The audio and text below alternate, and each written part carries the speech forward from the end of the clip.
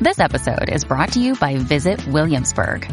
In Williamsburg, Virginia, there's never too much of a good thing. Whether you're a foodie, a golfer, a history buff, a shopaholic, an outdoor enthusiast, or a thrill seeker, you'll find what you came for here and more. So ask yourself, what is it you want? Discover Williamsburg and plan your trip at visitwilliamsburg.com.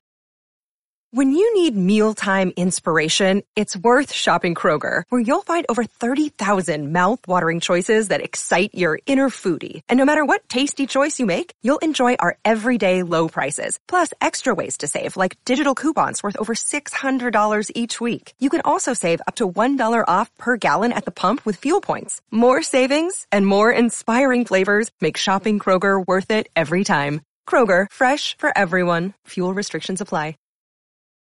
On this episode of Narcissist Apocalypse, we talk with an abuse survivor named Ruby Sue. And Ruby Sue was married to an escalating abuser. It's a story of infidelity, zero accountability, stalking, and the loss of control.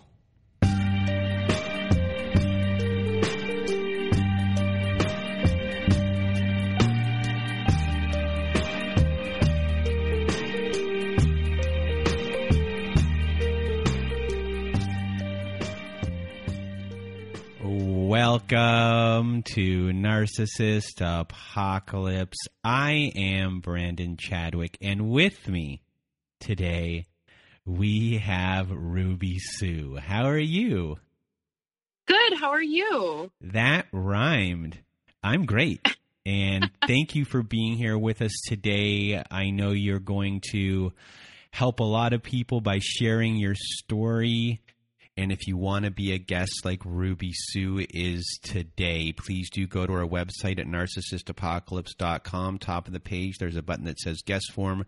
Read all of our instructions and send us an email at narcissistapocalypse@gmail.com, or just fill our guest form page out and press the submit button. It's hard for me to get my words out there. And now you're going to hear Ruby Sue's story, and this has levels, and there's 3 levels, and each level gets a little bit worse. And let me tell you, when you get to level 3 here, it gets really scary. What happened here with Ruby Sue, this is something she really couldn't see coming at all. So I really just want to thank Ruby Sue for being here. And now, without further ado, Ruby Sue, it rhymed again. The floor is now yours. Thanks, Brandon. I'm really excited to be on your show. I love your show. There's a lot of times that I'm listening to episodes and I'm like, oh my gosh, this is it's textbook, just like what happened to me. And it's just crazy that each story is unique, but these narcissistic or toxic behaviors just repeat themselves in our patterns. So I hope that the people listening will hear my story and be like, wow, that's exactly what's going on in my life, and use it to your advantage. But I'll start.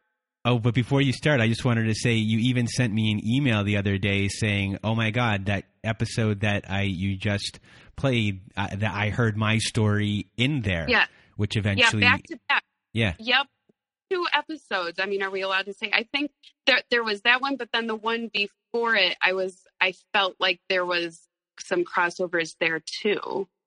The one though, because she had a son and then a daughter.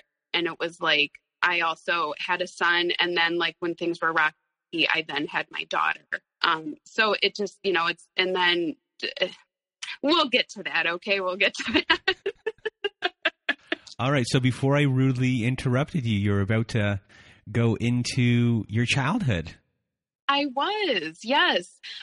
So I have a great family. I had a great childhood. I mean, I would say I was a normal, part of a normal family. Like the normal dysfunctions were human beings.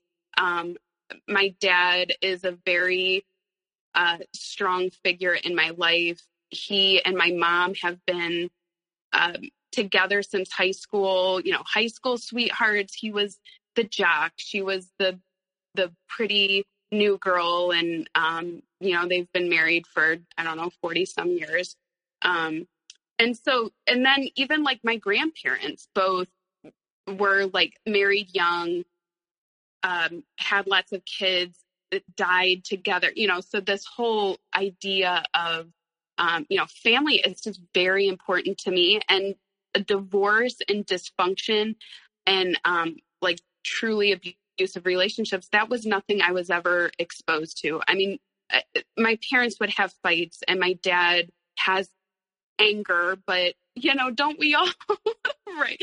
I mean, I would say my dad is like a very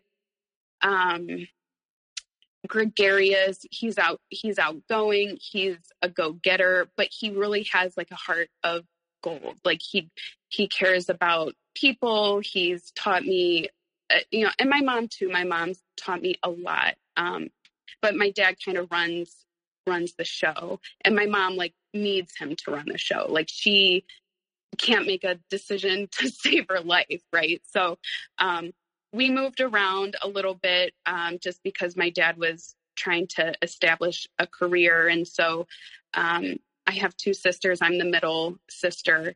And, we weren't allowed to watch MTV or VH1 or rated R movies. We weren't allowed to swear. We went to church every Sunday. We were raised Catholic, but not like strict Catholic. I think my dad felt like obligated to, carry the tradition that his mom, who was a strict Catholic. But I mean, I would say like family wise, pretty normal. And I'm lucky that I had what I had. But then actually it's interesting because on one of your episodes, I had a realization, because she's like, my family was normal. This was a recent one of the ones I was like, yeah, me too. My family was normal, but it was in high school when I was, I'm not even going to say in love. I was like obsessed with this guy who lived down the street, and I had like never kissed a guy. I'd never done anything with a guy. And, he was a year older than me, and I went to middle school with him. And then in high school, when I got to high school in 9th grade, he was in 10th grade, and he was just a very good looking guy. I mean, very cute, kind of got like that, all-American, Zac Efron level of cuteness. And I mean, looking back, I'm like, dang, yeah, he is the narcissistic personality, but the charm and I was just an insecure 14-year-old, right? Like never had a boyfriend, never been kissed. What's the one movie, Never Been Kissed with Josie Grossi? That was me. And so he hooked me in. Like I was, he would come over like at night or whatever, when my parents would go to sleep, he'd like come up the street and we'd hang out. And then, things happened.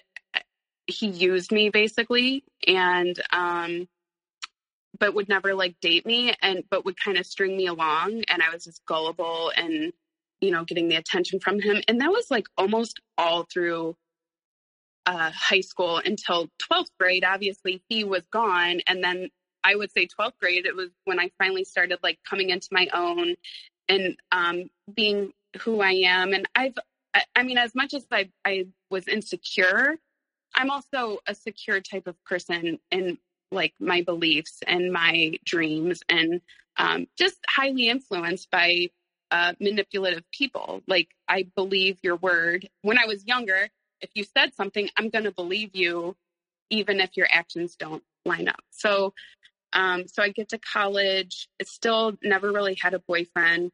I had a couple of quick boyfriends. Don't have time to talk about them. But again, in hindsight, narcissistic personalities, it's that human magnet syndrome that I just draw them in. And then when I was 22, I was in my hometown, and I've really always lived here, went to college and stayed here. And I met my ex-husband. So before we get to your ex-husband, yeah, I guess you have a normal upbringing. You are pretty innocent in a lot of ways. Yeah. And your first relationship for years, or your first experience with guys for years, is constantly having you off balance. Yes. And you're off balance for a good chunk of time, pretty much grade 9, grade 10, grade 11. You are off balance, and you are in this push-pull dynamic through this time. This is what you're used to. The difference in power here is obvious. You're the one who has no power here, and you're just being kind of strung along. And it's something that is getting a little bit ingrained in you possibly here. And, you know, what is your belief about relationships from what you learned from your high school experience and from your university experience of dating? And what are your beliefs about relationships in general? And do you have like different belief systems about life in general that might hinder you going forward?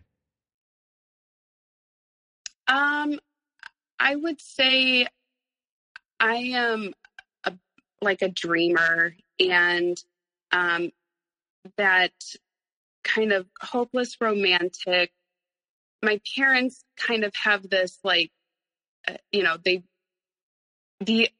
ideal, what you think is supposed to be like two people fall for each other and they're fun, and they have this like, and it really, I mean, yeah, they had this like ideal in my mind relationship. And I think the pressure from my mom, which my mom it can be naive, and she has a good heart. There's no maliciousness here in my family.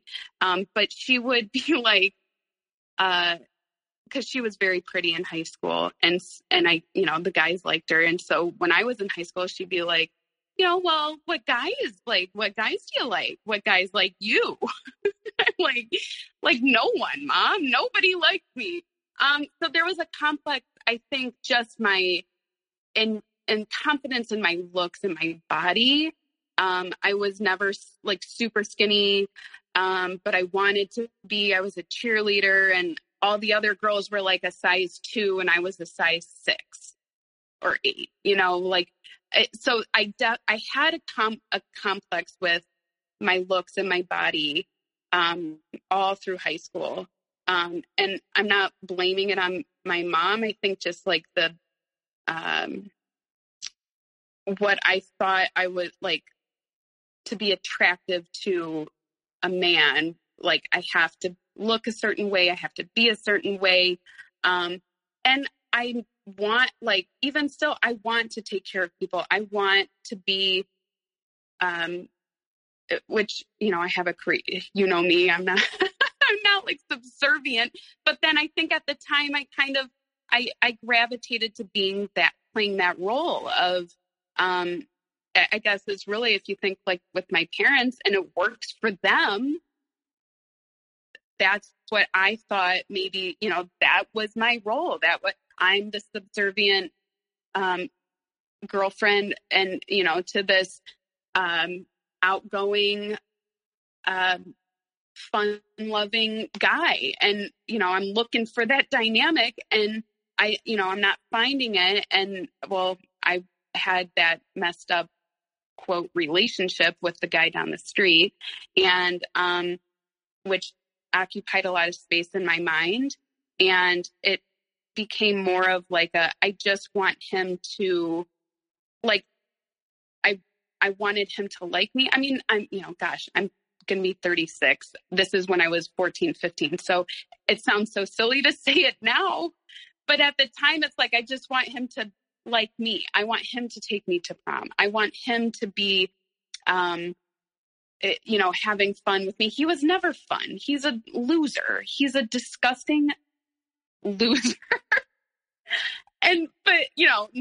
But at the time he was a football player.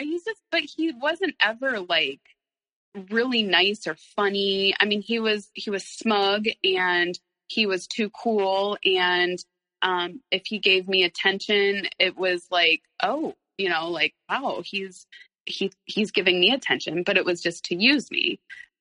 So that kind of ruined from the get-go, my dynamic with men.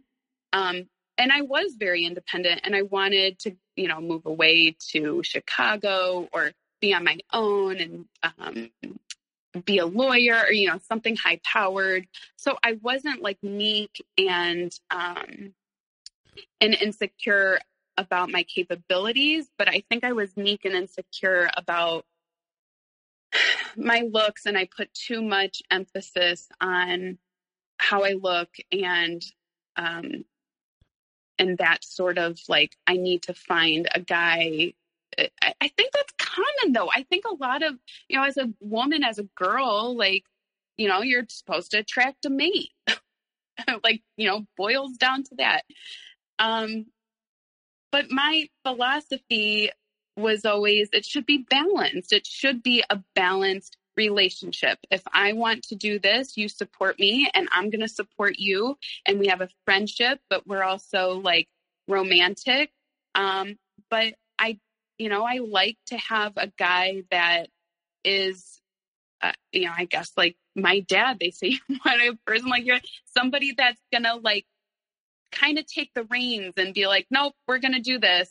I like that. Even though I'm single now, and I call all the shots, and I enjoy my independence. Sometimes I'm like, gosh, it would be so nice to just have that manly man come in, fix the thing and just kind of like come and call the shots. So that's like what I'm attracted to. Yeah. I was going to say that you, like manly men, and in a way you are this feminist that likes traditional relationship roles. It's a It's a contradiction in a way. I know.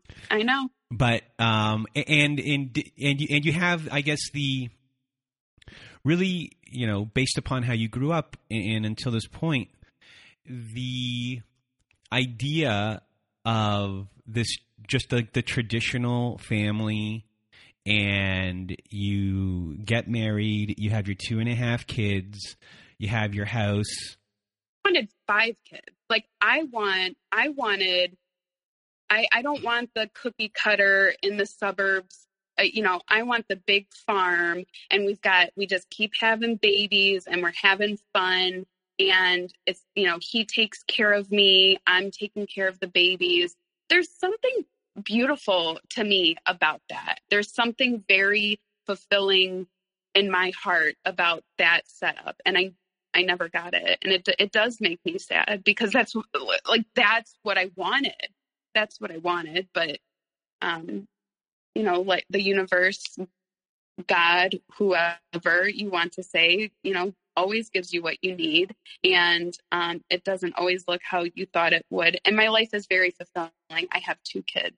But I think that was my idea of like the ideal life would be to like find my quote soulmate and have lots of kids and just create a life with my family and go see the grandparents and just like family. And my life still is like that. I just don't have all the kids and I have a career and I'm going to go nuts sometimes.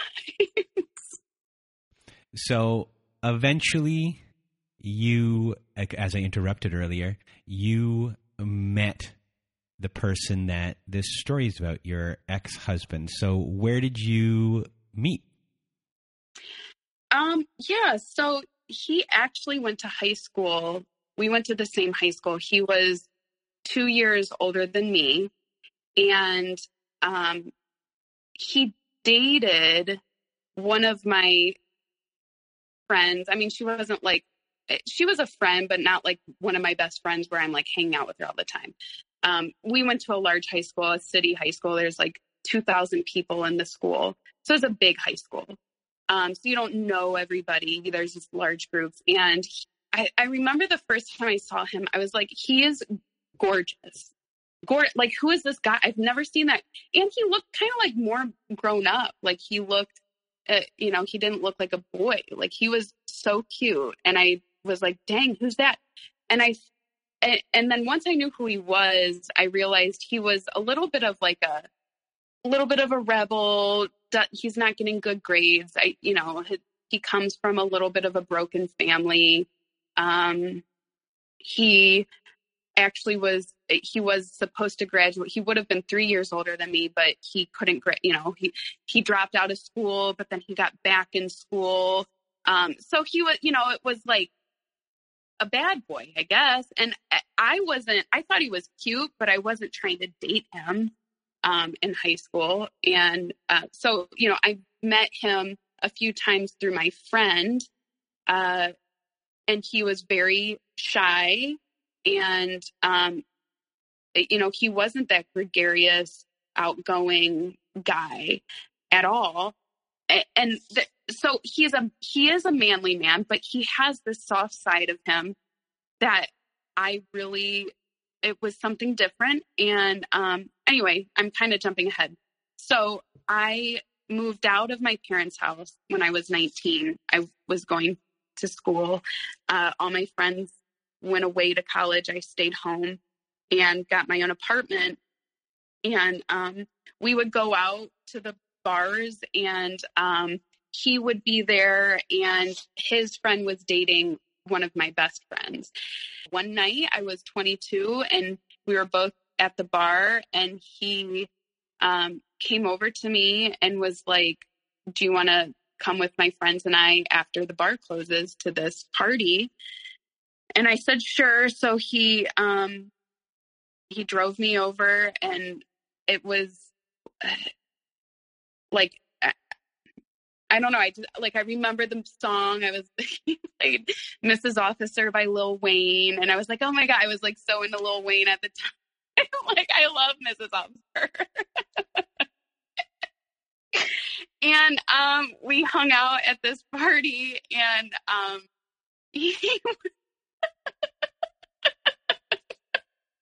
like, this isn't even like the classic love story. Like, it's just so ridiculous. But he was there's something about him, like, even still thinking back, like, there's like a layer of goodness that I saw, and he is endearing, and it felt genuine, and the fact that he was kind of shy and wasn't like the center of attention kind of guy, and he did like to, like, we'd have conversations, like, the first night, I think we were up till like 5 o'clock in the morning talking, and he didn't try to like put the moves on me. And it was, it felt natural. And, after that first night, a couple days later, I gave him my cell phone number and he called me on a Tuesday at 6 and was like, would you like to go to the movies? And I was like,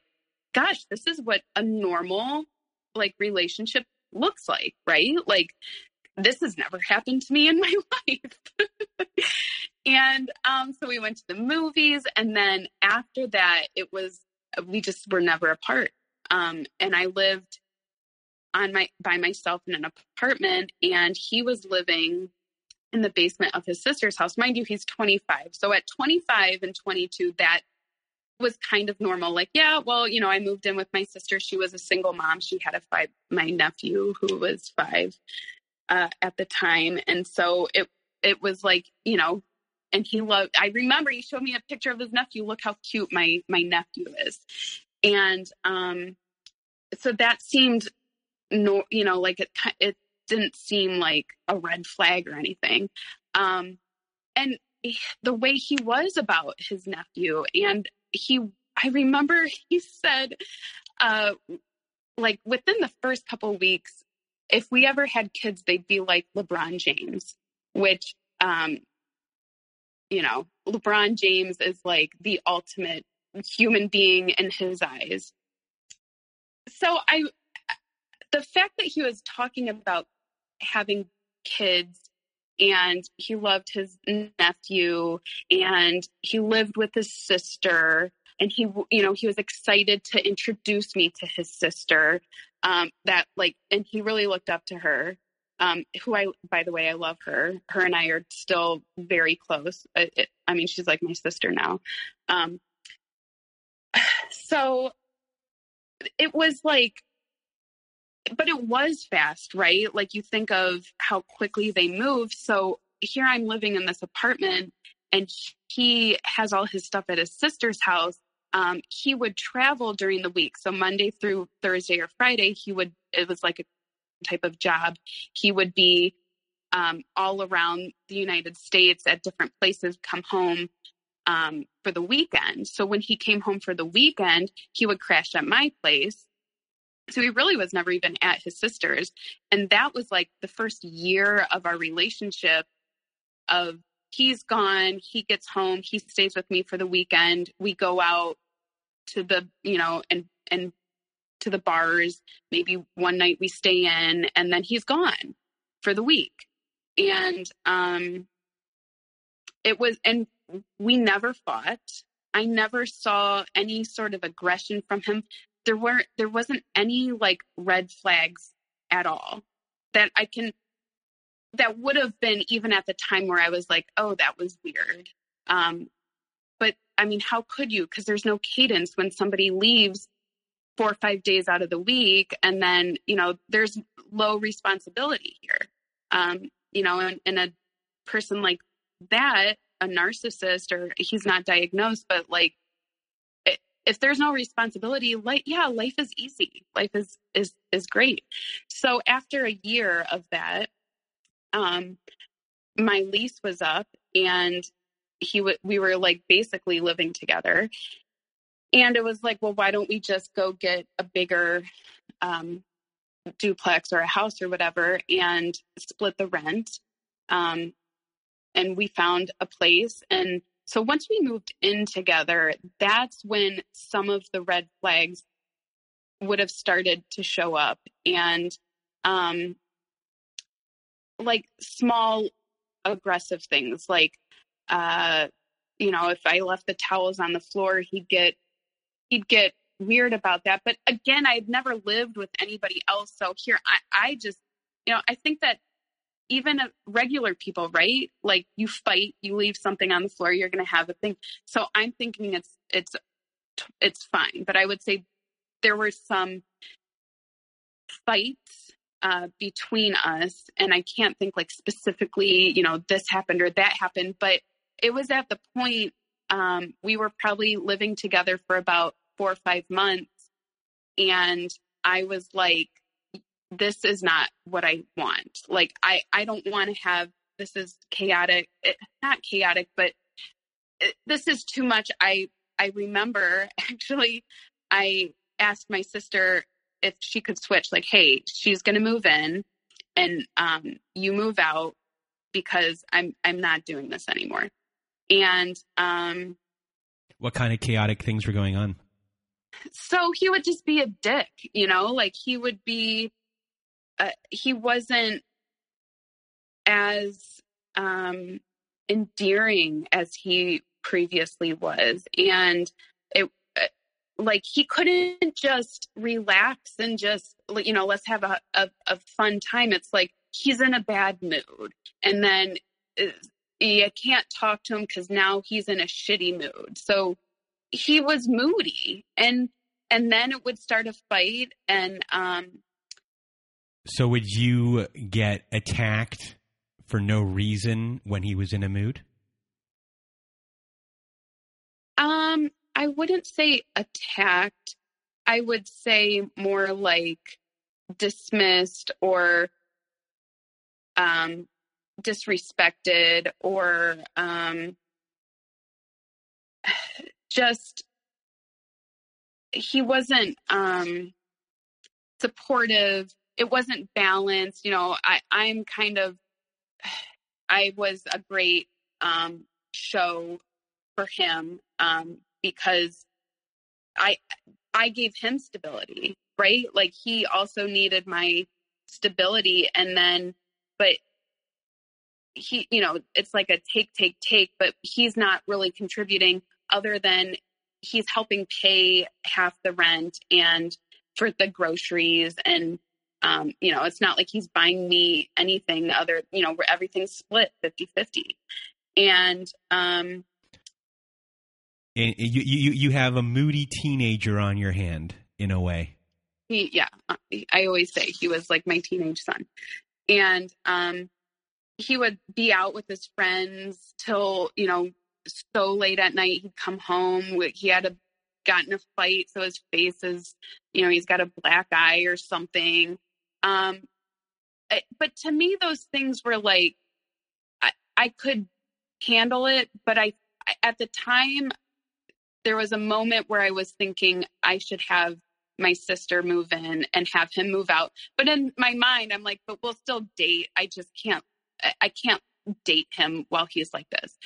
But then, you know, he pulls you back in, you know, that whole cycle of he's being shitty. And then as soon as I'm like telling the landlord, hey, we're going to, you know, my sister's moving in, because I got to that point. We change our mind, you know, he's going to change, and he's changed for a week. And so I'm like, oh, he is changing. And so then I call it off. And then quickly thereafter, I got pregnant with my son, and I was 22, or I was 23. And, now I wasn't expecting it. Like we weren't trying, but we also weren't like trying to prevent it either. And I was like, kind of like, oh my gosh, I've never pregnant. I have a positive pregnancy test. We're not married. 2 months ago I was going to move out, or he was going to move out. And he was so excited. Like I remember his face when I said I was pregnant. He was like, you better not be upset about this. And like his excitement is like, I was like, oh, this, like he, you know, this is going to be okay. And obviously my parents and my family is going to support it. It just wasn't planned. It's an unplanned pregnancy. And I thank God every day for it, because it put my life on the right trajectory. My kids do. And I'm so thankful for them. But so here I'm, 23. I thought I was going to move to Chicago or something. And, life's given me something else. And he was excited about it. And right there telling my parent, it was an exciting thing. And he would say, like, I can't wait for this. It's going to be so different when the baby's here, because, it's going to force me to be different. And then he proposed. It seemed normal. It seemed normal. And, but while I was pregnant, I would say that's when things really started to show themselves, because now here we have this responsibility forming, and I'm nesting. I went from 23-year-old partying, hanging out with our buddies from high school, to now I'm pregnant and have to get ready to be a mom. And like, here it comes. I'm assuming the position, and he wasn't. and he would be out with his buddies again till 4 a.m. and I'm home pregnant. And then he would, I'd be crying and he would be telling me, you know, because he'd be drunk or high or all kinds, you know, who knows what was in his system. And he would, he would be an ass, and he'd like slam the door, and he'd slam it so hard the door frame would break off. And I'd have to he'd be at the bars with his buddies, and I'd have to get my sister's boyfriend to go into the bar, because here I am, 6 months pregnant. I'm not about to walk in all my high school friends there. I'm pulling my, fiance out of there with a pregnant belly. So that, that was a little bit humiliating. And then I would say you need to come home. He wouldn't come home. Where are you? His phone's off. I would say I'm moving out, I'm leaving, and then he wouldn't care. He would just be okay, he'd just keep doing whatever he wanted to do. But then when as soon as it was it was, I'm going to leave, he would change, and then he would be good for a little bit. And so I'm I want this to work. I said, yes, we're going to get married after the baby's born, blah, blah, blah. So the baby's born, and it's the same bullshit. I'm home with the baby, and he's out with his buddies doing who knows what, who knows where, no accountability. I really didn't know who he was with. And I'm not the kind of person to be who are you with? Who all's there? Where are you? I just want to know, what time are you going to be home? And when you don't come home, like you said you were going to come home at 10:30 because we have a baby, I'm going to be pissed. And I think there's a lot of men out there who aren't narcissists, who up to this point have acted like this in their life. This is not the narcissistic piece of the story, which so far we're 2.5 years in. And I have yet to really experience something that's a narcissistic red flag. But I will say this. Yeah. 2.5 years in, the person you dated on day one is not the person that you're currently in a relationship with. Correct. Yeah. Yes. Yeah, no, I mean, the wheels are starting to get loose off the wagon. But not enough to where I was I need to get out of here. And I'm somebody who puts up with a lot. I have a long fuse. I give everyone the benefit of the doubt. I believe if he says he loves me and I'm the best thing that's ever happened to him, and I'm just, we're going to have a family and blah, blah, blah, I'm believing it. So how are you coping?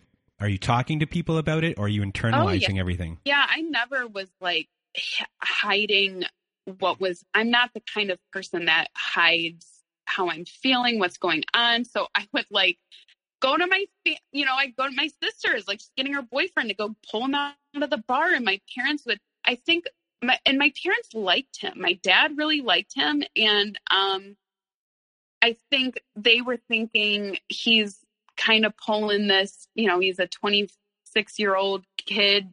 I'm pregnant. They wanted it to work. We all wanted it to work. We wanted him to kind of get through this immaturity, and he wanted to marry me, and he wanted a wedding. He wanted to do the whole shebang. And we had a great wedding. It was fun. And that's when, after the wedding, it really took the turn.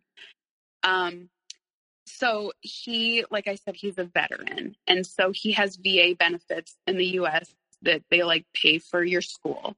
And so I was why don't you go to college? They'll pay for it. So he quits his job. So now he's not gone he's always home, but he's never actually home. He's, quote, at school. And he, and then it was like, well, I have a lab tonight. So I got a test, I got to study. So he's like never home. And meanwhile, we got married, and then, I think we got married and we went on a trip with my son, and he got so mad he got really weird with controlling me about my son when I was pregnant, about like not eating certain things because it would affect the baby. And, actually one time, see, I have to like recall all this stuff. It's all coming back to me. I was still pregnant. It was actually when he proposed. I was pregnant when he proposed, and we were out with my parents. We went to Chicago, and my dad ordered one of those like cheese boards, and apparently one of the cheeses are like, I don't know, it can be bad for a fetus. I don't know. He knows all this stuff. He didn't talk. I ate a piece of the cheese, and then he didn't talk to me like basically the rest of the night. He wouldn't talk to me. I knew he was mad about something. And then another time when I was pregnant, I got up in the middle of the night and I got a glass of water from the faucet. And I like went to lay back down, and he like gets out of bed, turns the light on, and he's like freaking out at me. Like, what the hell are you doing? I just bought bottled water, and like putting the baby in jeopardy by drinking water from the faucet. And I thought it was so weird because that, I've never been a germaphobe like that to that extent. And I just thought he was like a germaphobe. Like, okay, so he's a germaphobe, but weird about the baby, weird about that kind of stuff. He still is weird about that stuff, but it felt like he was trying to control me, like my every step. And then if I made a misstep, he's not going to talk to me. Anyway, so once I had my son and once we got married, we went on this trip, and he got so mad at me, and he like got out of the car and just like walked off into traffic and like away. And he was basically, again, it's about my son. Like, I'm not giving him the right food. I'm not doing things correctly according to his thing.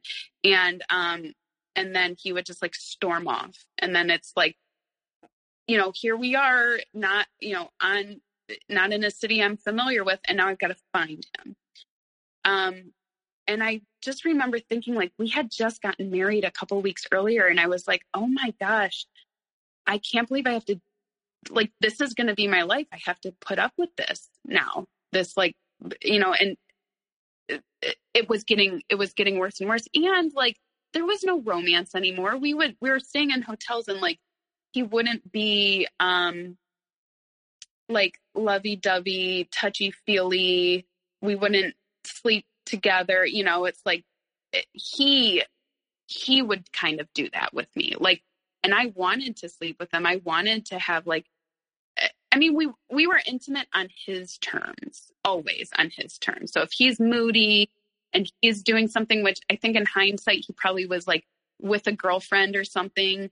And so then he would be very distant and very cold to me. And it got more and more farther and few between, where there were like moments of like happy, intimate, him and I romantic. Like, once we got married, he got very cold very quickly. And he quit his job, was going to school, and I can only speculate, but I think my gut instincts are pretty close. He's meeting girls at the college. He got a job at like a hoity-toity restaurant, so he meets the hostess there. So, the honeymoon's over. He's going to school. He's never coming home. He's got labs late at night. And then finals would come, and he'd have like incompletes and like an F. And I'm like, okay, he's not stupid. Like, you're clearly not doing the work, but yet you're never home. because you're always at school. So this isn't adding up. It's not adding up. And he was then like even more distant and cold towards me. So then I got pregnant again with my daughter, and we went again to Chicago with my parents. And this time my son was a baby, and he got pissed at me about something stupid, something with the way I was with my son. And he stormed out that night out of the hotel. Like, we got back to the hotel, we got in a huge fight. And he left the hotel room and he flew home. He caught a plane and flew home. And it was like, you know, my parents are here. And that's when my parents were like, what the hell is going on? And I had just found out I was pregnant with my daughter, and I didn't tell my parents or anything, but this was when it was like, okay, he's storming off. And like, why though? And in hindsight, it's because there was somebody back home that he's going to storm off and then go hang out with her. So he has this pattern always of getting angry over the littlest of things and blaming you for something that there's no reason to have blame for. He has these mini tantrums. And are you letting these things slide? Are you challenging these things? Are you changing your behavior sometimes so these things don't happen as well? No, not at first, these little tantrums, and I'm not going to back down from something like that. Like, I'm going to go toe to toe. And that's why there would be big blow up fights, because I'm not going to back down. So, and I'm not meek either. So I'm kind of like, you know what? F you for doing that. That was rude and disrespectful. And I called you all night and your phone was off. Where the hell were you? And he'd be like, shut the fuck up, bitch. Fuck you, bitch. But it's like, I have every right. You're my husband and we have a baby together, and you didn't come home last night. Where were you? Wouldn't respond. And I'd be home in bed. It's like 4:00 in the morning. He's still not home. And I would think like, somebody mugged him. And he's like, one night I even called the city police station to be like, do you guys have someone, that because there was no way in my mind that he was like at somebody's house, or, he left the house to work and then wouldn't come home. And so I'm thinking he's working, but really he would get off work, go out with his buddies, and then probably go to a girl's house or go to a buddy's house, and girls would be there. And meanwhile, I am pregnant on my second child, and he's really not supportive. He's cold and distant, a lot of stonewalling, disappearing acts. And then when I would push him for an answer, he'd be like this one time, for instance, I want to know what happened and where you were. And he would be like, say it one more time. And he like picked up my laptop, and over his head, like he was going to throw it on the ground. He's like, say it one more time, and I'm throwing this on the ground. And I'm like, I said it one more time, because I'm not going to be like, oh, okay, you're going to put it. So I'm like, I'm fighting back, and he smashed my $1,300 laptop that I was still paying off to Best Buy. And it was like, what the hell? That is now, I'm like, okay, the storming off in Philadelphia, the smashing my laptop. And then I would go and tell I remember I was like crying to my parents, like, he smashed my laptop. And they were like, kind of like, what the hell? You can't, I think they still had faith that, like maybe he needs anger management. And I did too. Like, maybe, we need to go to counseling. So going back to that time in Chicago when he got on the plane, were you able to put two and two together at that time? And did you say he's going to see another woman? No, not an inkling. Other than he's being cold and distant, I'm just thinking he's just a moody dick. You know, like he's really pissed about this, which irritated me. Like, I'm just trying to have fun and enjoy the time, and you're getting mad at me. And then I'm fighting back. Like, I'm not, I guess, you know, in hindsight, you know, this is 11 years ago. I probably would have been, you know, and today I think I wouldn't even feed into the drama, but I would. And, you know, he would then storm off. Now he's got an excuse because we've had a big fight. So now he's gone. And, you know, it's like, I just needed to get away from, you know, the drama. He's not taking the accountability. He's making, it's the gaslighting of like, I'm the drama. I'm making it chaotic. And he just needed to get out because he was so pissed. And then, and even then I was like, kind of like, you know, I feel like he's the drama, but okay. He was really a pro at taking your defensive stance, reversing it on you, making it seem like you're the aggressor in the situation when it was really his outburst that started everything. And right. Then you're sitting there thinking, I assume, like, do you ever assume like, is it me at one point or no? Or are you pretty confident that like, no, it's not me, it's this guy?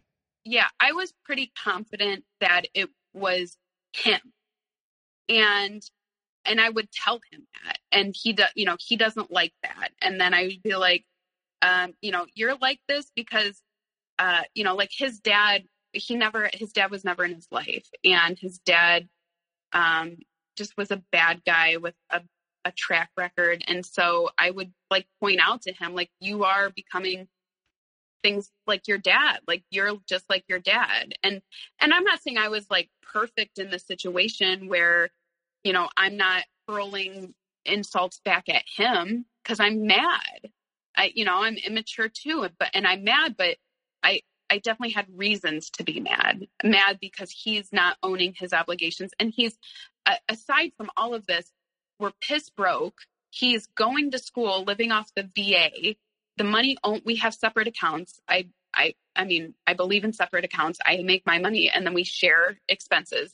But I'm the one having babies and trying, and,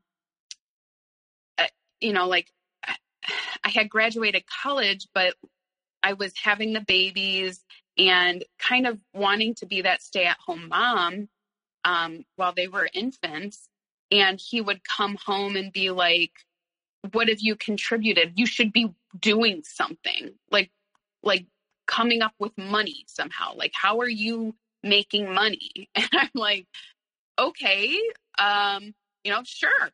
So I would like sell stuff on eBay, and I'm like, this isn't what I want to do. This isn't what I really want to do. But I didn't know what the next move in my life was money wise, because I hadn't thought about it. Like, you and I had babies early, and now here I am pregnant, and you're kind of like asking me to figure out what I'm doing to contribute when you're the one that could easily get a job and get the money from the VA, because the VA also gives you a house allowance. So if he could get a full-time job, but he's dicking around at the community college, right? Like he's not working. And then his fun money from the valet parking goes to his binge drinking and whatever else he's doing, and his Nike shoes. And, you know, he loves to spend money. And so we're broke, you know, and he's smashing my laptop. Well, we don't have money to fix that.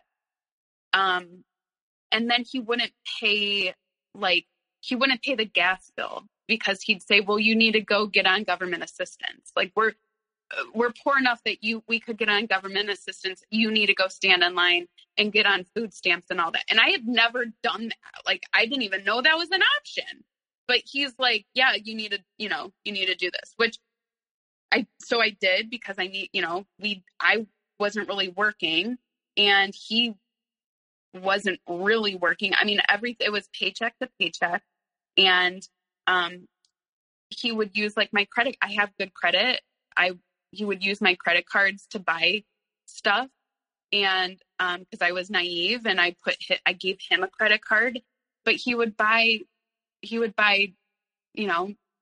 material things, and then he would do our tax return, and all the money would go into his account. And then he, like, one day comes home with a brand new iPad. So, like, just very immature.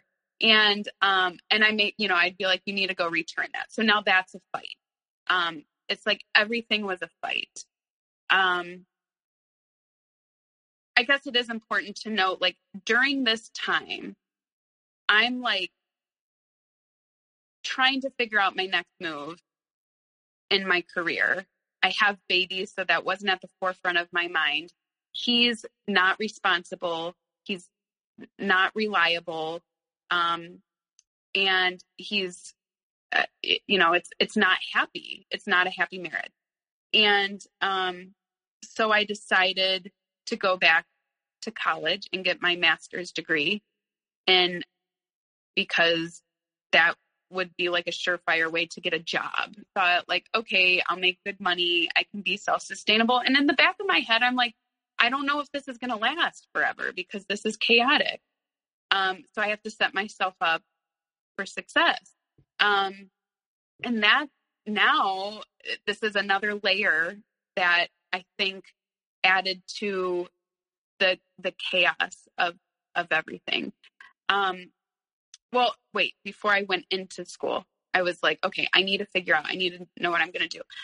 I get his phone one day. He leaves his phone out, and I find a text message from a girl, and it was like, I forget what it said, but it was something like, I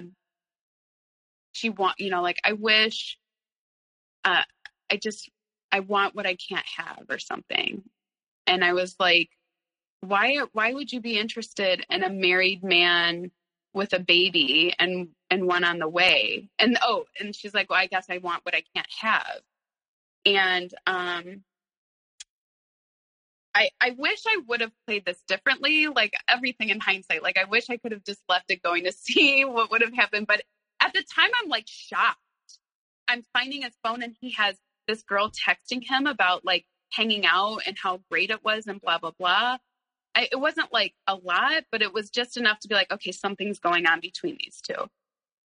So I say something to him about it, and right away it's like, she's not interested in me. She wants nothing to do with me. We're just friends, whatever, right? Like, there's reasons why she doesn't like him. But again, my gut instinct is like, nah, you know what? This isn't right. And then he like laughed it off. Like, he laughed at me. Like, I'm being ridiculous. This is, nothing to be worried about. And I'm pregnant at this time with baby number 2. And I didn't like it at all. I also had another girlfriend call me who knows him and was like, hey, I was at the bar and he was like talking to a girl, like flirting, hitting on a girl. And I was like, again, kind of in denial, like, all right, so what? So he can talk to other girls. Maybe is she being like over, who do I believe here? Right. And you want to believe your husband. But this is like these little small hints of like, okay, when somebody's calling you to tell you, who usually doesn't call you, to tell you that your husband is like talking to other girls, take it seriously. But I think it's like, you don't want to believe the truth. So I find the Plenty of Fish app on his phone. I didn't even know what it was. Open it, and he's got messages going with other women about hooking up. And like, one was even like they were going to meet. And it was like the weekend they were talking about meeting was our 1-year wedding anniversary. And I was like even more in shock. I remember I like left the house. I like ran down the street and was like, didn't know what to think. I didn't, it's like, you don't want to believe that. And so he's like, oh, it's like porn. I'm not really going to like do it. I just do it to like get off and like, I'm like talking to these girls. I'm not actually going to meet up with them. But which then is like, oh, okay, well then that's, I guess, that's not that big of a deal. But like, I mean, whether he met with them or not, the fact that he's doing that is not okay. But again, it's like, I wasn't really going to meet them. And, it's like porn. So it's not that big of a deal.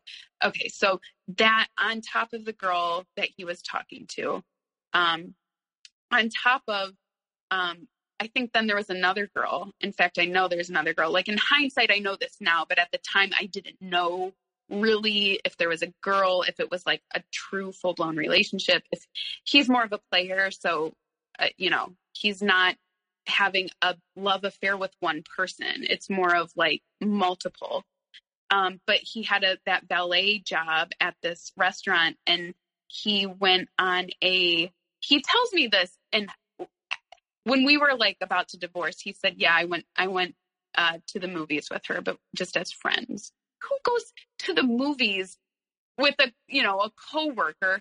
And meanwhile, I'm pregnant, and I've got our kids at home. It was my birthday, my 26th birthday. And, we wake up and he called me a bitch. He didn't say happy birthday. He left the house. He went to school, and then he went to his job and said he wouldn't be able to make it for the dinner with my parents. So it was just me and my son and my parents, and on my birthday, and he's at this restaurant that he valets, probably flirting with this girl that he eventually took to the theater, whether it was before or after, I don't know. And I didn't know at the time that he was doing that. And, I get home and it's like 11 o'clock at night on my birthday. He's been gone the whole day. Happy birthday, my love. I love you. That kind of stuff. And, how did you take that?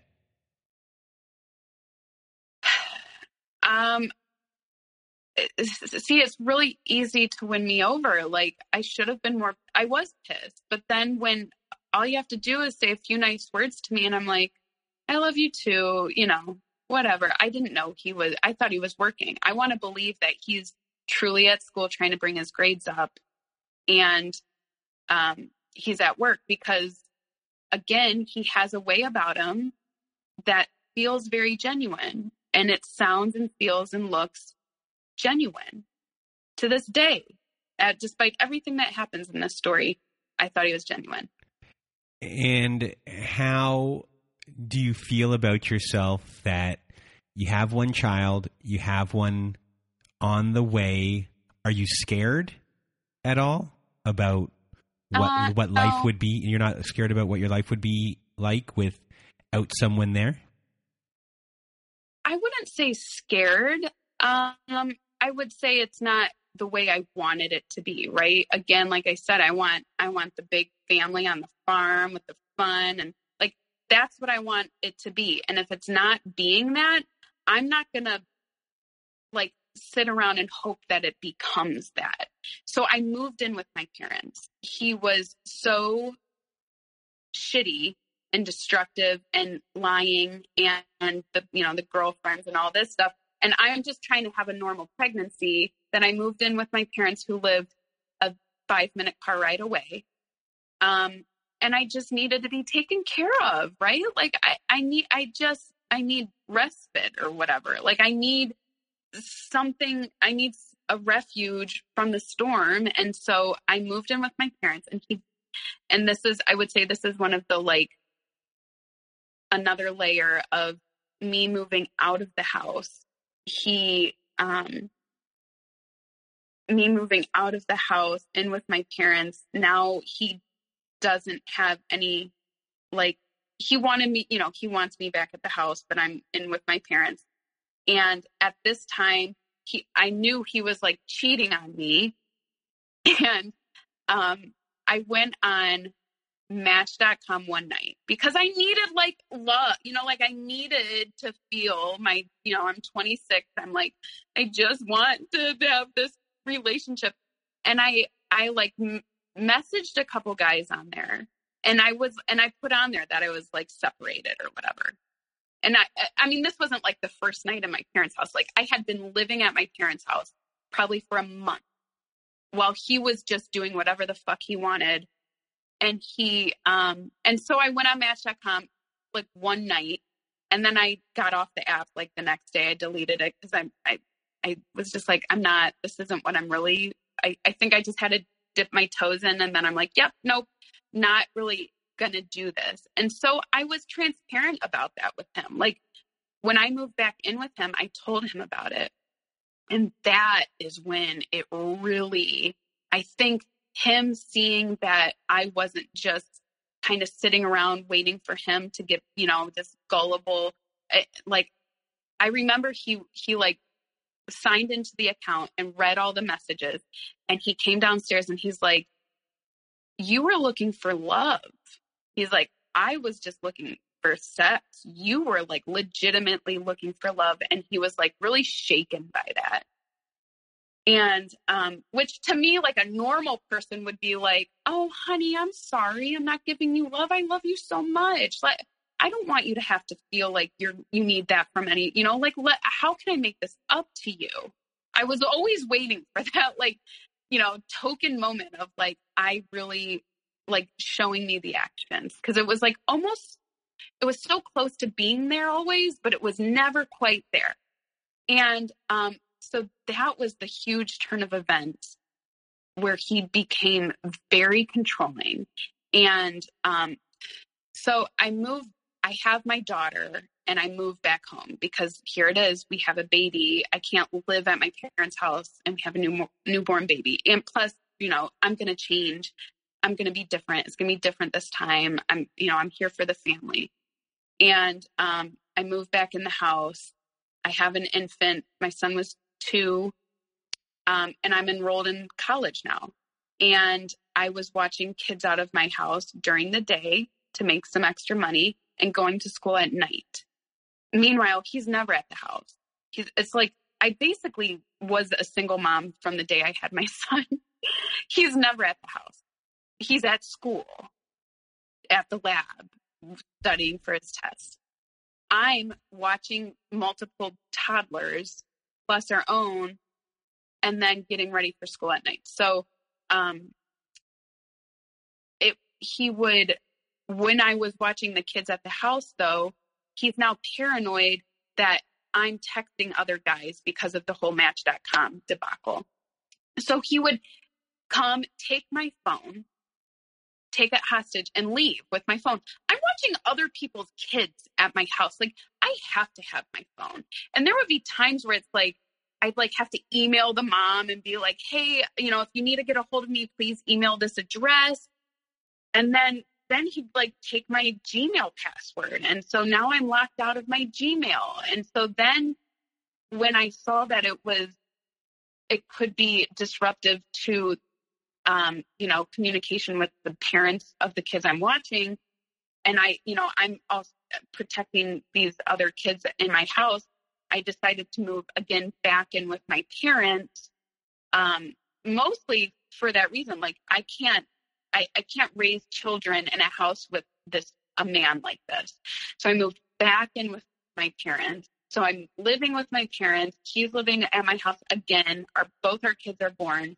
I'm going to school at night. And this is when he turned really psycho.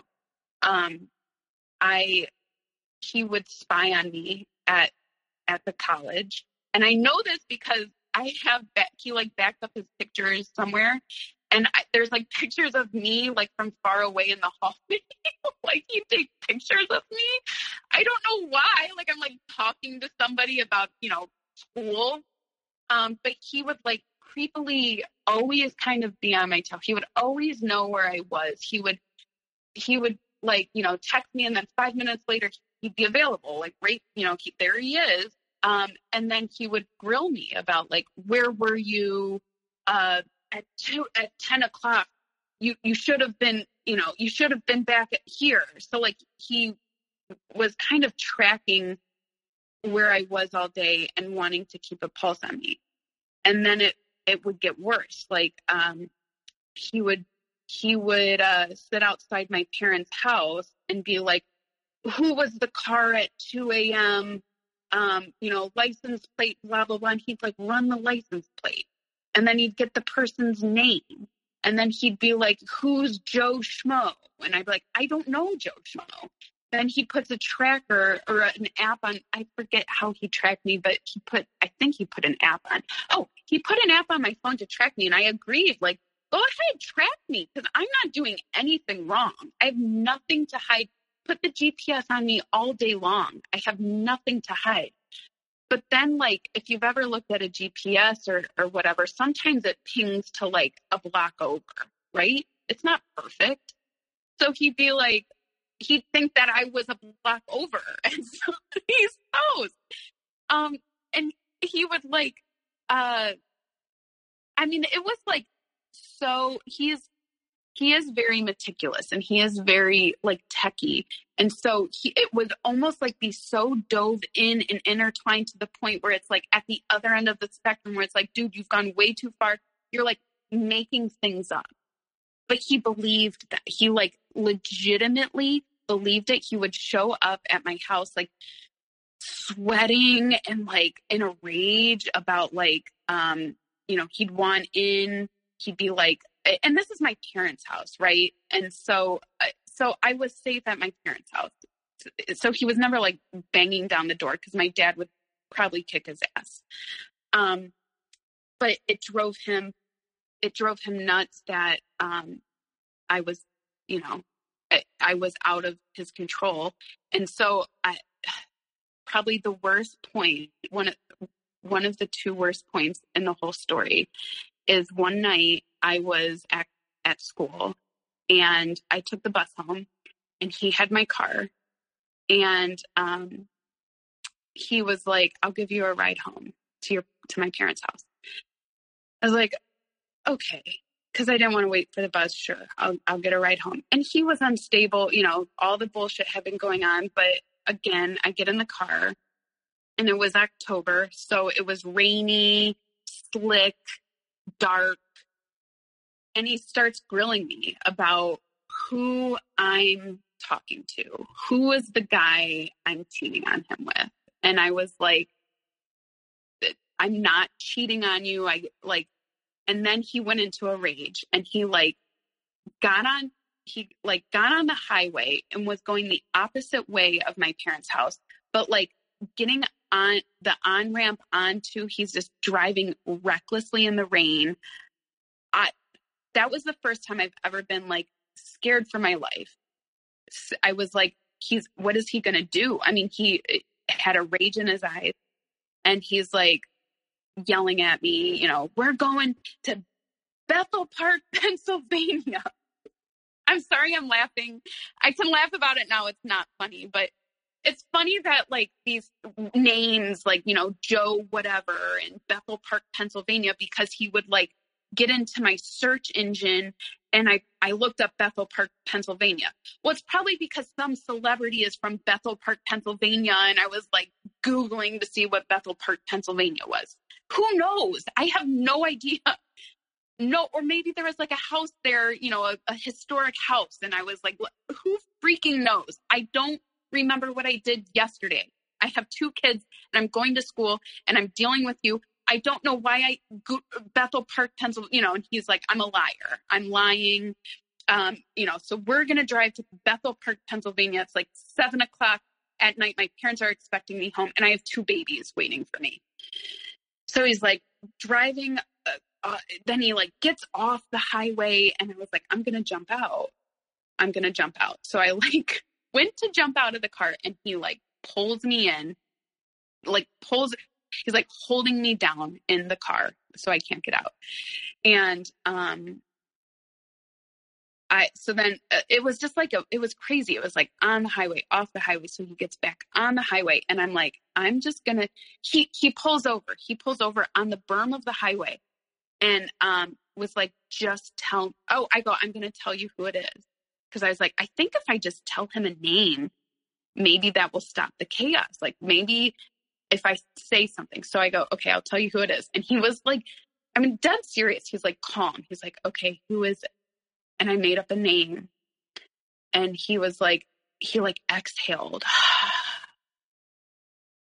Like, I don't know if he was going through psychosis. I mean, I don't know, Brandon, maybe he's not maybe he maybe something was wrong. But then, so he's like relieved. It was like quiet, all just calm. And he like turns, we get back off. We go back to our house, not my parents' house. He drives back to our house. I'm supposed to go back home where my kids are, my parents' house. He drives to our house and he wants me to come in. And I'm like, after that fucking crazy scene, I'm getting the fuck out of it. Like, I'm scared of him. I'm scared. Like, it's eerie that he's so like calm now. And so I like went to run. I don't know where I was going. I was like, I just like was going to book it. And he like grabbed me and like basically like pulled me inside and wanted to have sex. And I was like, I don't want to.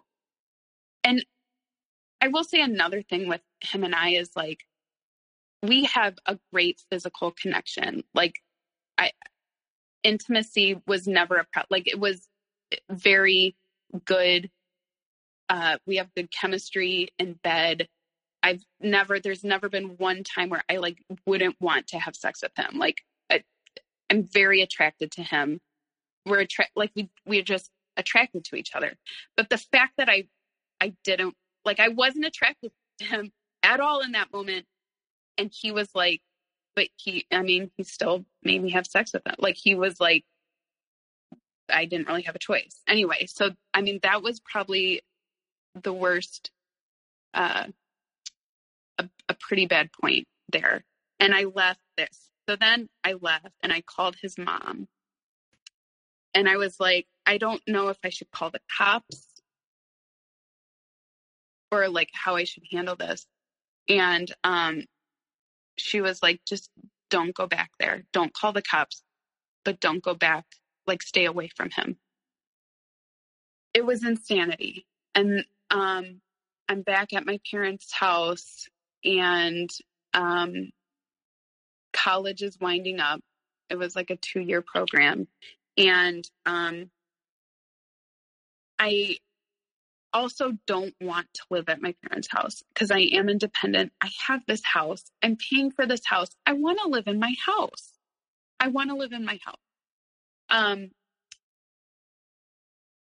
So when I was interviewing for these jobs, I had like 6 different internship interviews at nice firms downtown in the city, making a nice salary. And I remember right before, he wanted to drive me to all of them. He wanted to take me and wait while I went to all these interviews. And we're talking like somebody who was never home, always out with his friends, to now I can't even move without him, like needing to know where I am. If you went to the grocery store that's 5 minutes away and I stopped at the ATM or I ran into somebody I knew, I'd have anxiety. Like I gotta go or he's going to get upset that I wasn't home and then he's going to grill me and question me and he's going to get pissed. And so he drove me to all my interviews. And I remember he got pissed about something and smashed and like slammed the back kitchen door and the glass shattered. It was like an old door, but glass shatters everywhere. It cuts my hand. I'm showing up to a freaking interview with a bleeding, a slice on my hand. And, I got to pull it together and whatever. I actually got the job offer at that place. Anyway. he was always smashing things. He smashed the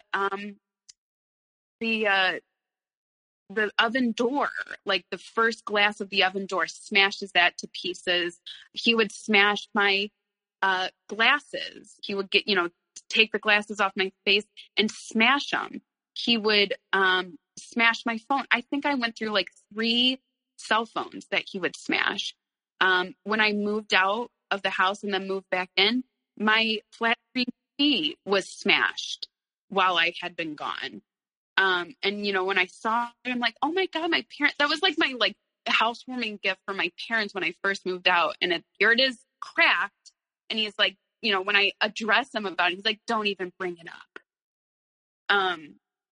And it's always things are getting ruined, things are getting smashed. And yeah, like locking me out of my password. He locked me out of my college login password, to get your college notes and stuff. He'd lock me out of that, like sabotaging my every move. And I'm just trying to be successful, and I can't even check my email. I can't study for my test. I can't contact the parents of the kids I'm watching so we can pay our bills. And when I moved back in for the, third time, right when I was getting my career set up, he wasn't working. And it was December and we had no money, and the mortgage was due. And so I went to a pawn shop and I pawned my wedding ring, thinking I was going to get it back because I was about to start this new job making good money. And at the time, to me, it was good money, more money than we had ever made. And I thought, okay, I'm going to pawn this ring. And then I had 2 or 3 months to go buy it back. And I didn't have the papers on it. He only gave me $500 to pawn it.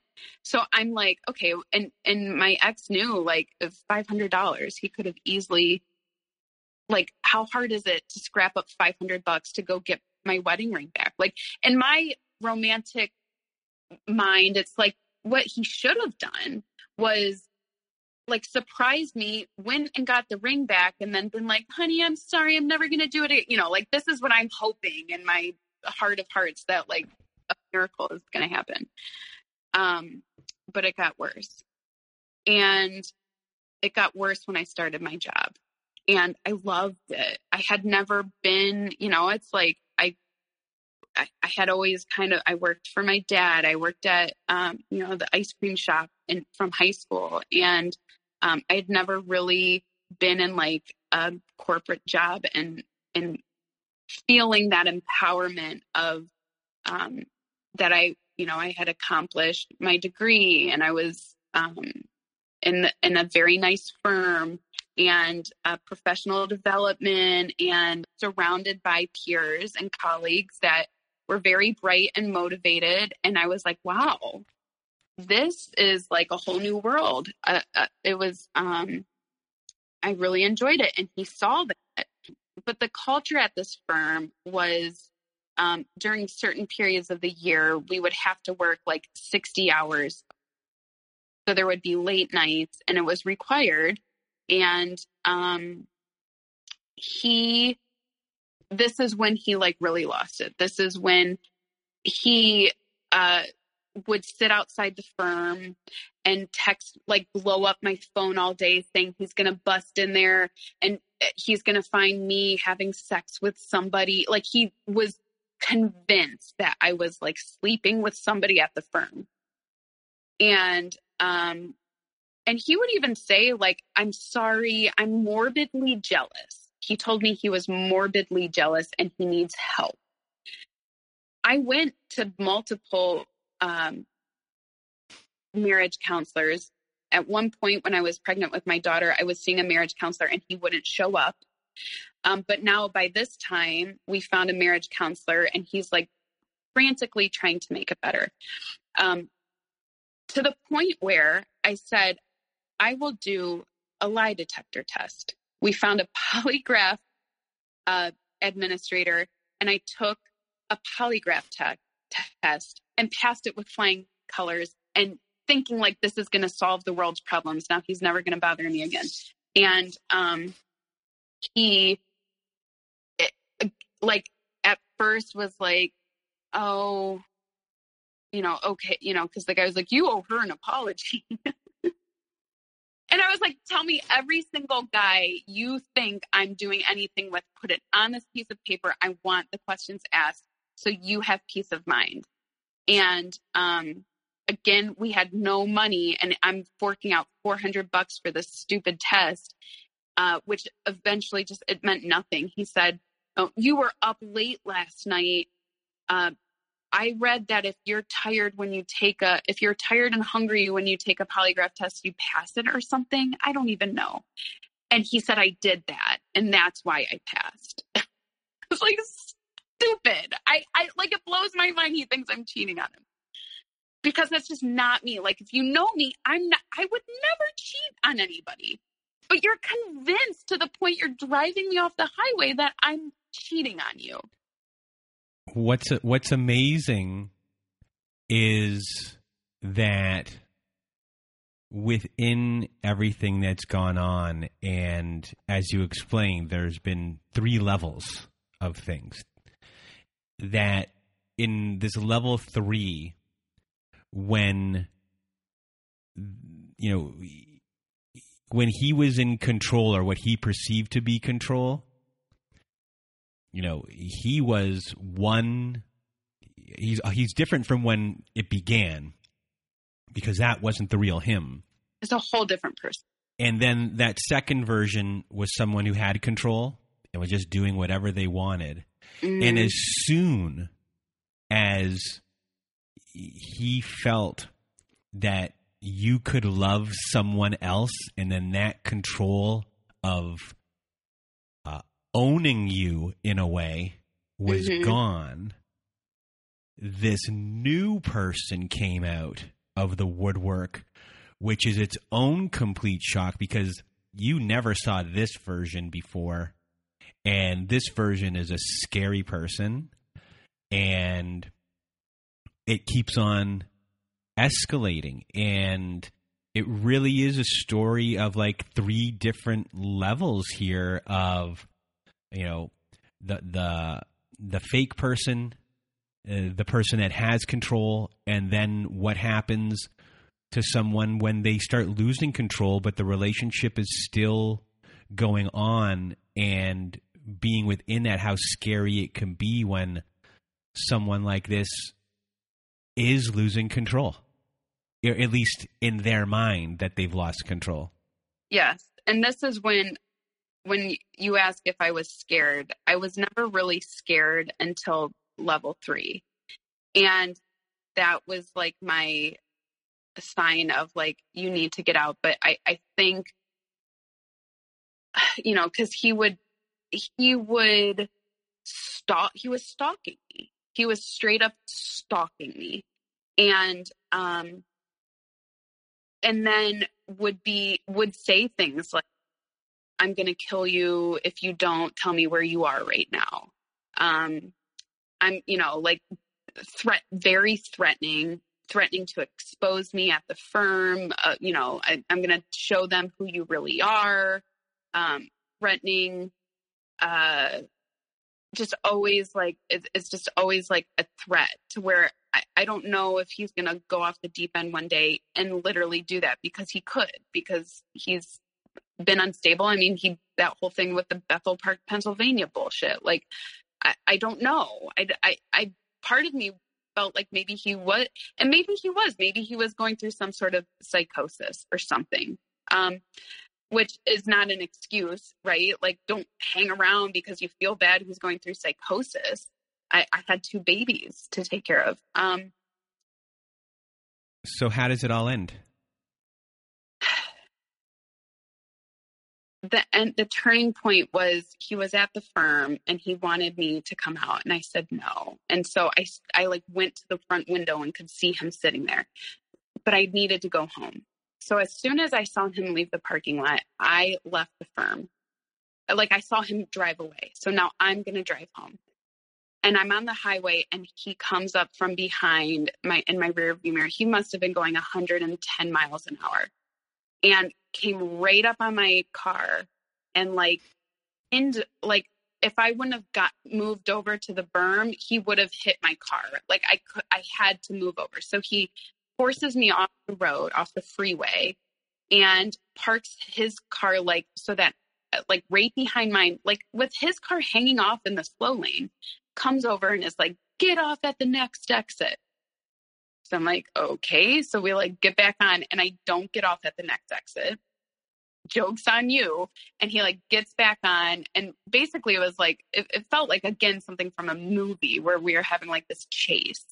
And then finally he gets me off the road and takes my keys and was going to leave me there stranded kind of in a not so good part of the neighborhood. And then eventually then came and gave me my keys back. So that's the point where I'm I need to, again, I don't know what he's about to pull. My mom asked me, do you think he would kill you? And the fact that I couldn't strongly be no way was scary for me because I'm why would I even take the risk? So and I had a good support system at this firm. I had good mentors and people who kind of knew what was going on. And so I filed a restraining order against him. And then I didn't see him, with the restraining order, we didn't really talk. And then we did a dissolution, a divorce dissolution. And while I had the restraining order on him, he already started dating another girl.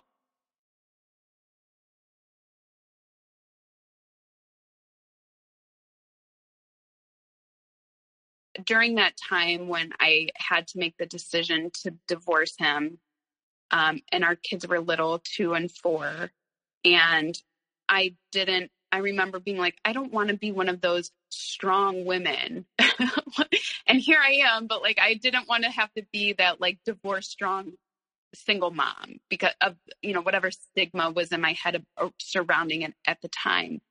And so it's almost for the sake of not having that label, but I would never stick around and do something just to portray a certain thing. I knew what I had to do for myself and for my kids. And for him, he needed a hit rep. He needed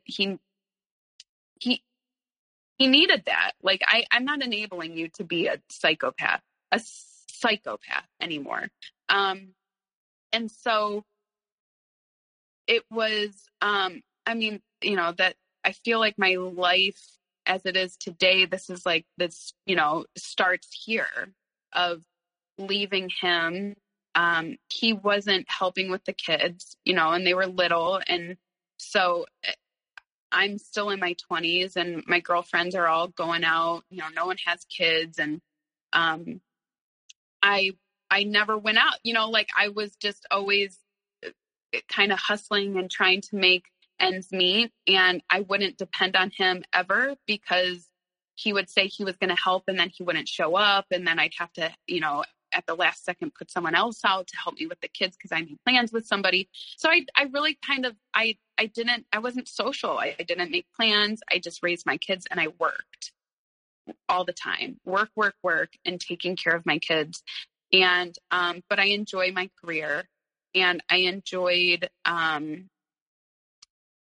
I enjoy being a mom. I really, I sometimes I get sad because I wish I would have had more kids, but it is what it is. I think at the time when I divorced him, I thought maybe I would meet somebody, and have, more kids, but that wasn't in my cards. And he wasn't around. He would come around sporadically. And he would be, I could see it in his eyes. He had been drinking or he was doing whatever.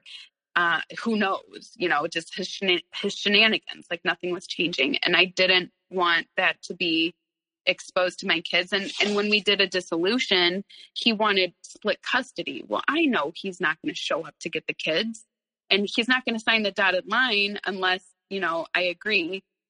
And so the whole divorce thing wasn't even ugly because I basically gave him what he wanted with custody. And to this day, 7 years later, he not once has he ever stuck to the custody agreement, which I'm fine with. Like, I like having the kids in my custody, but I didn't fight him. You know, I kind of was very like, what do you want? What do you think is fair? You know, what's the equity from the house that you think you deserve? Okay, I can sever ties.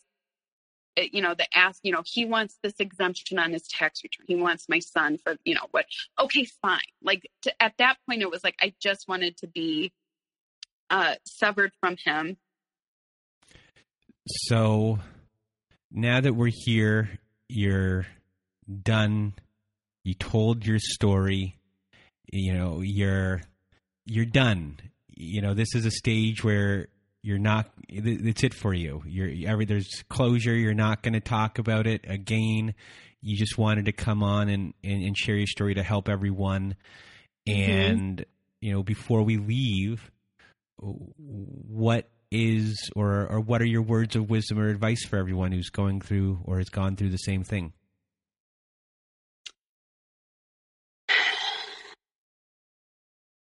I think what I have done in my life with this traumatic, I mean, you know, I'd never experienced any sort of real trauma until all of this. And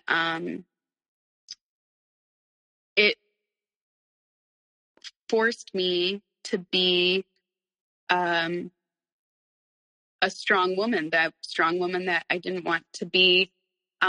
And my advice to the women, or, you know, women or men that are in a relationship where they are the, you know, the people pleaser, the peacekeeper, the codependent person, that you're actually stronger than you realize. And that if you believe in yourself, you can get along without being dependent on another person. And, you know, it is hard, no doubt about it, being strong, but there's a empowerment and to feel strength, not just physically, but like mentally strong, feel confident in your soul, who you are and what you deserve in your life. That's what you have to go after. If you're in a relationship and it's beating you down and you're hoping it's going to change and their actions speak louder than words and you know in your gut that it's not going to change, ask yourself what you're waiting for. I know it's easier said than done, but you know, you only live once. And you have to make that step, as scary as it is, to make a change in your life. Because, and even the smallest changes matter, but put yourself first and believe that you can make a difference. And you don't have to let this person dictate how you feel and what you're supposed to be doing with yourself. Well, Ruby Sue, I really want to thank you for being here with me today and sharing your story. You did a great job. So thank you so much from the bottom of my heart for being here with us today. Thank you. So I just want to thank Ruby Sue for being a guest on our show once again. And if you want to be a guest like Ruby Sue was today, please do go to our website at narcissistapocalypse.com. Top of the page, there's a button that says guest form. When you click on that button, it takes you to our guest form page. Please read the instructions and either fill out our guest form, press the submit button, or send us an email at narcissistapocalypse@gmail.com. Also at our website, we have our very own Safe Social Network. So at the top of the page, you can press the support group button at narcissistapocalypse.com. Inside our support group, we have our very own forum boards where you can get help from other forum members. We have our very own Zoom meetings Wednesday nights, Saturday nights, and every other Thursday afternoon. We also have ad-free episodes and episodes that never made it to air. And if you really just want to support our show, please do just join our support group. It helps us out a lot. And if you need even more support, please do go to our friends at domesticshelters.org. I cannot say enough about our friends at domesticshelters.org. There you have articles and resources to help you through these times, for you to understand what's happened to you. You have information on shelters there. You can get a hold of shelters. You can find out a lot more with the free resources that they have at their website. So please do go to domesticshelters.org. And that is it. So for myself and Ruby Sue, we hope you have a good night.